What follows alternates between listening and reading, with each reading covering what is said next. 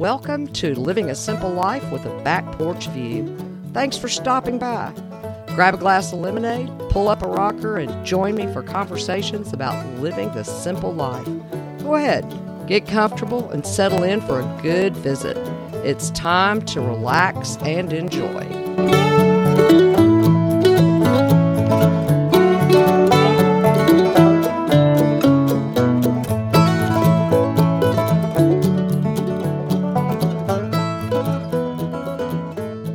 Outside is still chilly in most areas.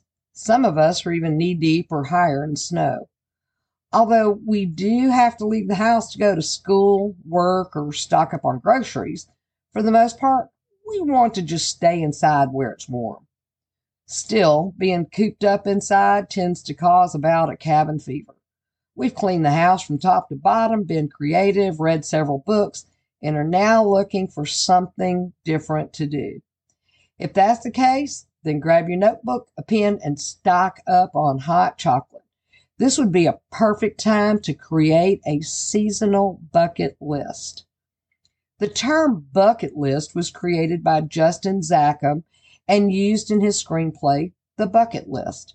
It started out as Justin's list of things to do before he kicks the bucket, and then was shortened to simply Justin's Bucket List. The phrase kicking the bucket goes back to the 18th century and simply means to die. A bucket list isn't a schedule or agenda exactly, but rather a list of accomplishments and experiences you want to have before you, kick the bucket. But it obviously does have, and please forgive the pun, a deadline. A seasonal bucket list is basically the same thing, but it categorized by the optimal season to complete the items on the list. To get started with your bucket list, the first step is to take a few sips of that hot chocolate, stare out the window or into the fireplace, and let your mind wander. Think about what you truly want to do with the rest of your life. Do you love to travel? Where do you want to go? If you're staring out the window but only seeing snow piled up, you may be thinking beach and warmer weather. However, you may actually thrive in the cold and want to go somewhere even colder, perhaps the Arctic Circle in February. There may be something you've always wanted to learn how to do. Your excuse may have been there's no time, or there aren't any schools or people knowledgeable that live close to you. Or you may just want to step outside of your comfort zone and do something adventurous. This can be something as simple as traveling to a different country and experiencing a new culture, or doing something extreme like scuba diving in a cage in shark-infested waters. I have to confess, I love a good adventure, but that one won't end up on my bucket list. And there may be some of us with a heavy heart. We may have had a harsh parting of ways with a friend or family member and want to make amends. We may have lost touch with someone special in our lives and want to reconnect. There is a possibility it involves doing something to help others. One of my mom's passions was reading, and one item on her bucket list was to teach others how to read. In her 60s, she took the plunge, signed up for classes, and for the next 25 years, she spent most of her time with adult literacy programs. We may want to go big to honor someone special in our lives, such as starting a charitable foundation or becoming a volunteer with one already established. The purpose of having this time to think is to explore your deepest desires and dreams. What do you really want to do? Where do you want to go? What experience do you want to have? As you think about these things, I'll give you something else to think about. It doesn't matter how silly, unrealistic, wild, or expensive your dream is. It may even be a combination of all these things. You still need to write it down.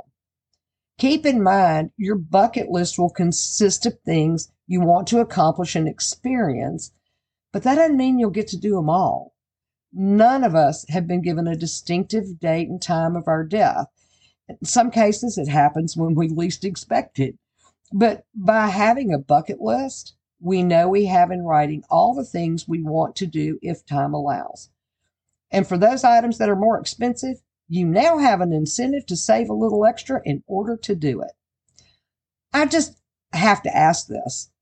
Did you write down the adventure of skydiving? According to bucketlist.net, that is the second most popular item out of the top 5. Number 1 is seeing the Northern Lights, which is something I may add to my personal bucket list. Now that you have your list down, it's time to make it seasonal. Using the letters S for spring, H for summer. I couldn't have 2 S's and it'd be too confusing, so I just chose H for hot. F for fall, W for winter, and an A for any season. Write down beside each item the best season to accomplish it. You can't go to Colorado for snow skiing in August, so that bucket list item needs to have a W.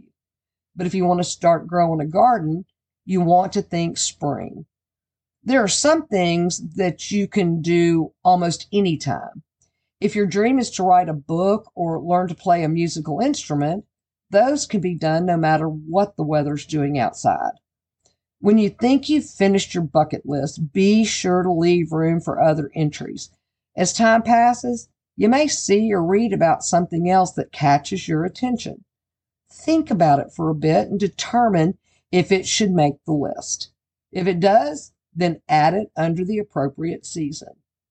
The next step is to choose the first one. You may not have the money or time to go to Paris, France and enjoy the patisseries right now, but you can learn to bake French pastries. You can look for amusement parks close by and ride their roller coaster, and then save your money for the ones that are further away. And if you're really brave, start your research on where the nearest skydiving school is. Another thing you may want to consider. Some of the items on your bucket list may wane with time.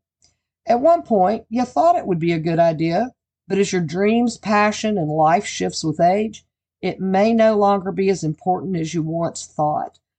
If there are items on your list like that, you can either remove them or add a question mark, just in case the urge strikes again. What's on my bucket list? Well, while we're talking, I can look over my shoulder and see a dulcimer and auto harp sitting in my closet. I'm not very musically inclined, but I still want to learn how to play them. Another item would be attending the John C. Campbell Folk School in Brasstown, North Carolina, and enrolling in classes to learn more of the old skills. I'd probably start with the classes on basketry and needle arts, and then get brave and learn shoemaking and how to dye yarn. But then again, the broom making, spinning, weaving, beading, and pottery classes look interesting as well. A bucket list is a great way to add anticipation to your life. It's also a perfect way to relieve boredom. But don't just stop with making the list. Get started on the easy ones, and then make a plan and start saving for those that take a bit more time and money. With the right attitude, and maybe staying away from the shark cages, you may still have time to complete most, if not all, of the items on your bucket list. What's on your bucket list? Be sure to drop me a line and let me know. If you want to learn more about the topic at hand or get a transcript for this episode, just visit my website at www.thefarmwife.com/podcast. That's the resource page for this podcast, and I have it set up by episodes to make things easier to find. To help you out, this is episode 45. If you have questions or just want to stop in for a visit, you can do that through email at thevirtualporch@gmail.com. And be sure to subscribe. You don't want to miss a single conversation. I'll be sitting on the porch every Monday morning waiting for your visit. Thanks again for stopping in. I'll see you next week on Living a Simple Life with the Back Porch View. And while you're waiting on the next episode, grab that glass of refreshment, pull up a rocker, and sit back for a while. It is time to relax and enjoy.